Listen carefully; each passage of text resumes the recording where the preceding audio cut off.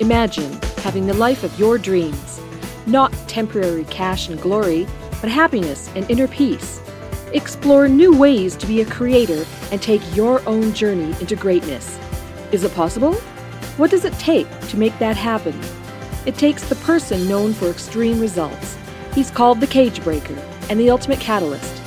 Coming back from the brink of death and now crushing it for himself and his clients, this is Your Ultimate Life Podcast with Kellen Flukiger.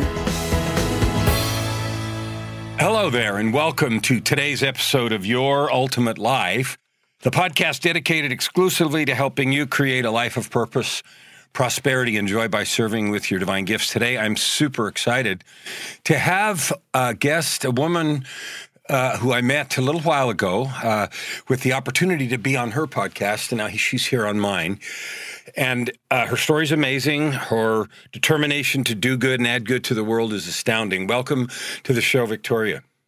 Thank you so much for having me. I really appreciate it. You're just more than welcome. I really enjoyed our conversation on your show, and this is going to be a lot shorter because mine's a shorter format. But this is all about creating positivity out of adversity and making the understanding and choice to do good instead of be defeated by struggle. So we hear a lot of hype about ultimate life, and a lot of people online are selling all kinds of stuff. I define the ultimate life as a life of purpose, prosperity, and joy created by serving with your divine gift. How would you define the ultimate life for you? I define my ultimate life being able to pay it forward, help others find their inner light, and just bring more positivity into this world because there's so much negative. I love the pay it forward and help others find their light. Talk a little bit more about that. What drives you to want to help others find light? Like, that's a powerful phrase. Why do you do that? I survived domestic violence. I've had to have over 100 surgeries to correct the damage that was put upon me by my ex-husband. And I did it alone. I was a single mom of a special needs child for 14 years. And I would not want that on anyone. So I try to advocate. I do advocate for other domestic violence survivors and for special needs families. But I want these individuals to know that they have such strength, that they have such a beautiful inner light, that no one has the power to take that away from them, that they are strong enough to conquer the situation and to move forward and enjoy their life. I had everything I wanted except a family. And then I got with this monster and I got pregnant, which is what I wanted. I wanted to have a family. And then I lost everything. I left my corporate job and I lost everything, but now I'm in a better place and I'm happier than I've ever been. So a lot of people that had lost their job, lost their family, lost everything but your child, and had all this stuff heaped upon them, a lot of people would have had that as a beat down that left them bitter, angry, hopeless, blaming God, the universe, the economy, the world, the government, all the evil things that wherever they are. And you didn't do that. Why not? I know that I have a purpose here and that God kept me here to serve my purpose. I was given a 2% chance of survival and I beat every single odd. They didn't think I would make it through the first 24 hours in the last ICU stay that I was in. And I have overcome many, many physical challenges. I've had, I'm partially paralyzed. I'm now hearing impaired. I have metal everywhere. But I'm still here and I'm here for a reason. My daughter overcame every single possible challenge. They said she wouldn't talk, she wouldn't walk, that she would never eat, that she wouldn't come out of the NICU. And she did. And she advocates as well. And she's such a spirit to be reckoned with. And because of that, and because of being able to provide someone the resources of realizing if I can do it, they can do it, it's just a drive. And if I didn't take it this stance, then I would continue to allow someone who didn't have the right to take things away from me to continue to do so.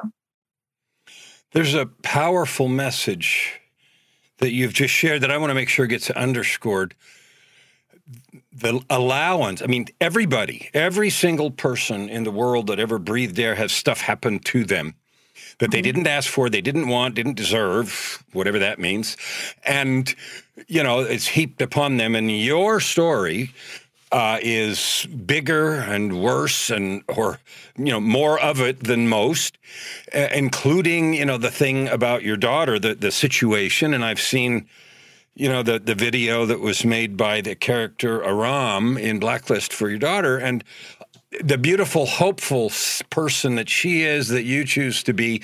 And if anybody ever had a reason to give up, quit, shrivel up, yell and blame, could be you.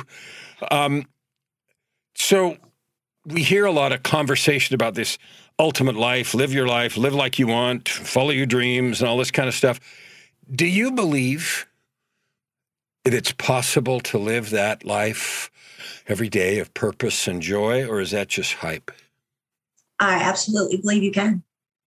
Tell me more about that, because that is such a powerful truth or untruth, depending on where you are. And I want you to tell me more. Why do you claim such a bold thing? Because nobody can tell you how to walk in our shoes if they haven't been there. And when, as a parent, and you watch your child literally code to the point they go gray and the doctors are telling them to call it, and you have that one resident that says, I can't do it. And I'm on my knees begging and pleading and crying, she's going to make it. She's going to make it.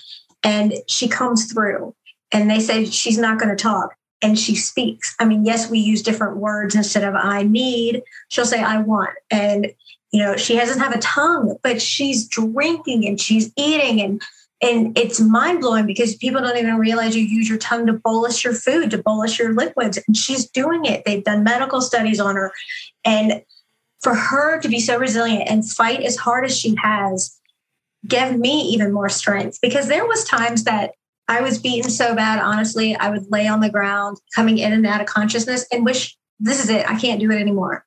I just want to die. And then I would feel like little fluttering kicks. It's like, you're not the only one here. You need to fight for both of us. And I did. And we literally survived the worst of the worst. I mean, I was in the ICU bed. I was like literally vomiting stomach lining at this point. I had a blood clot that they couldn't put a filter in because of me being pregnant. So I was getting heparin and Lovenox alternate injections. They were trying to enhance her lungs with steroids. Literally, I was unrecognizable. And the thing to me was, I'm here for a reason. All I've ever wanted in my life was to be a mom. I'm here. We're going to make it through it. I'm not going to let this monster take away my dream in life. And so that's what actually drove me to get to where I am. So I want to repeat a little bit of what you just said. On the floor, wanting to die. People use that kind of language in all kinds of situations.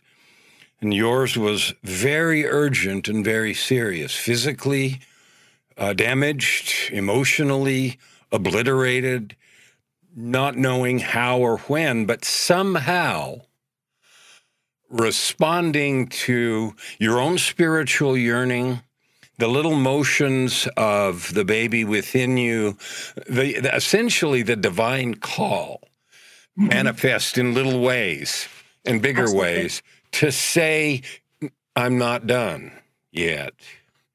So tell me why it is so important for me, for the listeners, for others to understand that we all have that divine invitation.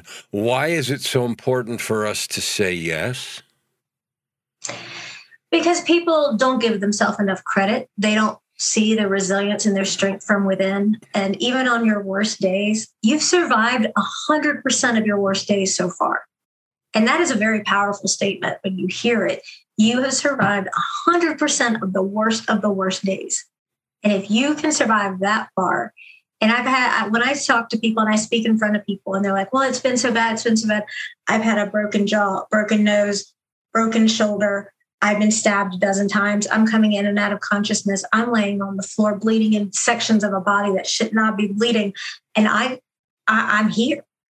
I've watched my daughter come in and out of consciousness. I made a deal with the devil. I made a deal with my ex-husband that if he stayed away from my stomach, I wouldn't fight him back, because I knew when he would wake me up in the middle of the night, straddling me, hitting me in the face to go get him some water, that this was going to be a fight or flight. And it was.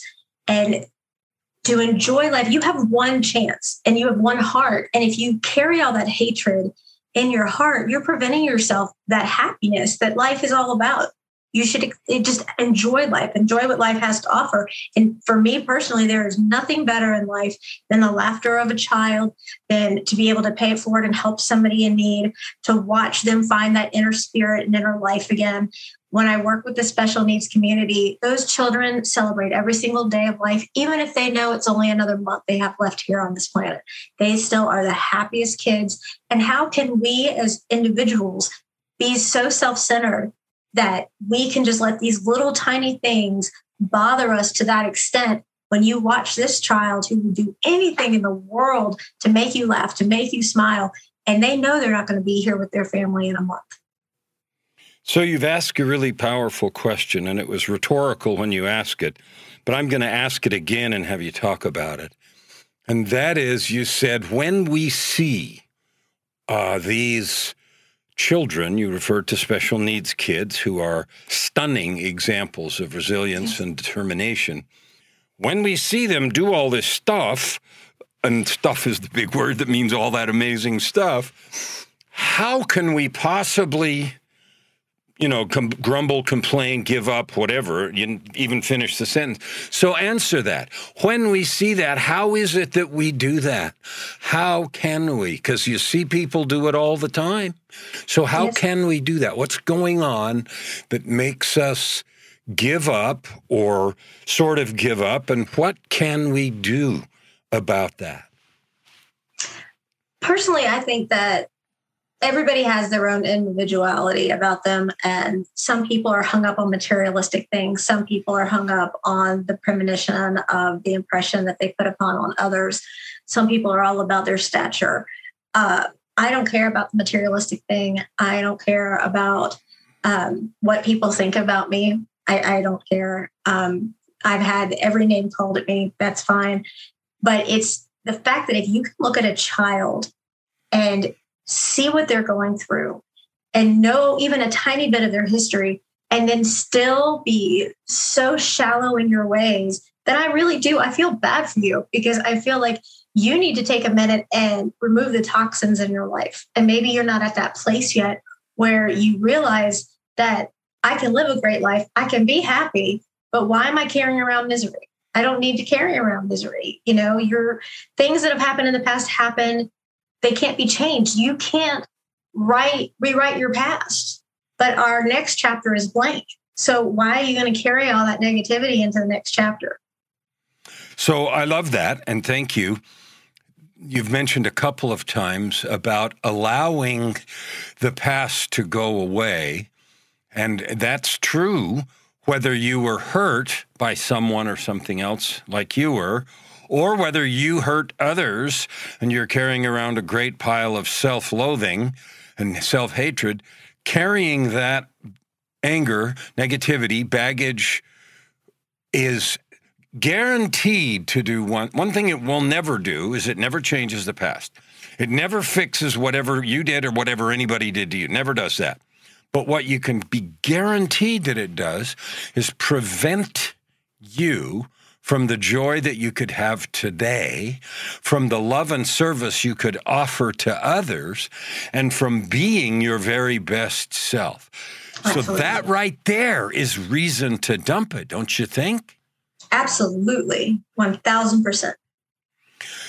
So tell me, what is your favorite thing that you're doing right now in your life to add good to the world? Tell us the things that you're doing to add good to the world with your story, your circumstance, and your situation.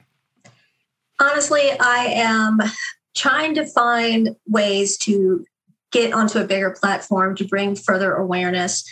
So many people don't realize how many people are going through domestic violence.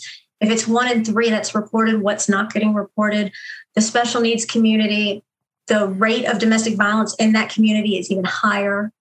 The frustration and stress level in the family is much higher in the special needs family.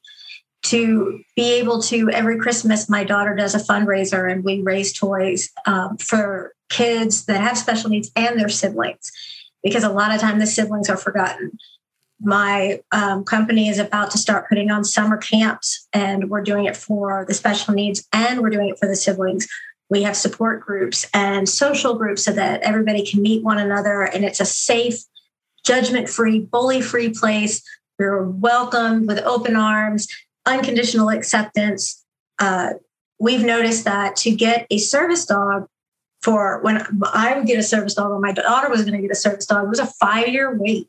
And that's a long time for an adult, yet along with child.